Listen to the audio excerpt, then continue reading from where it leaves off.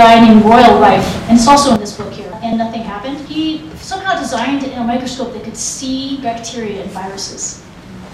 I see you know about it. They showed up as different colors. And he didn't stop there. Then he applied sound, and you could literally see the cells die. So by applying a certain sound, you could literally kill tuberculosis, streptococcus, each bacteria. He had people writing letters in support, saying, wow, this is going to revolutionize the world. But guess what happened? It got banned by the FDA. It got killed, and he got harangued.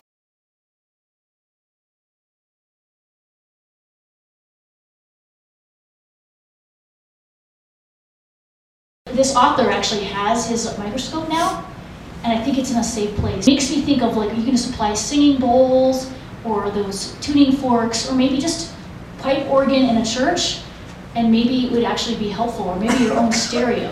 Even Music. I wanted to tell you how to connect with me on social media. And on your videos, you have topics for the videos, so they can choose. In fact, yeah, there's a video about plant spirit medicine, which is using the plants in the shamanistic way. Thank you. Thank you so much. Yeah, thank you. Thank you so much. Yeah.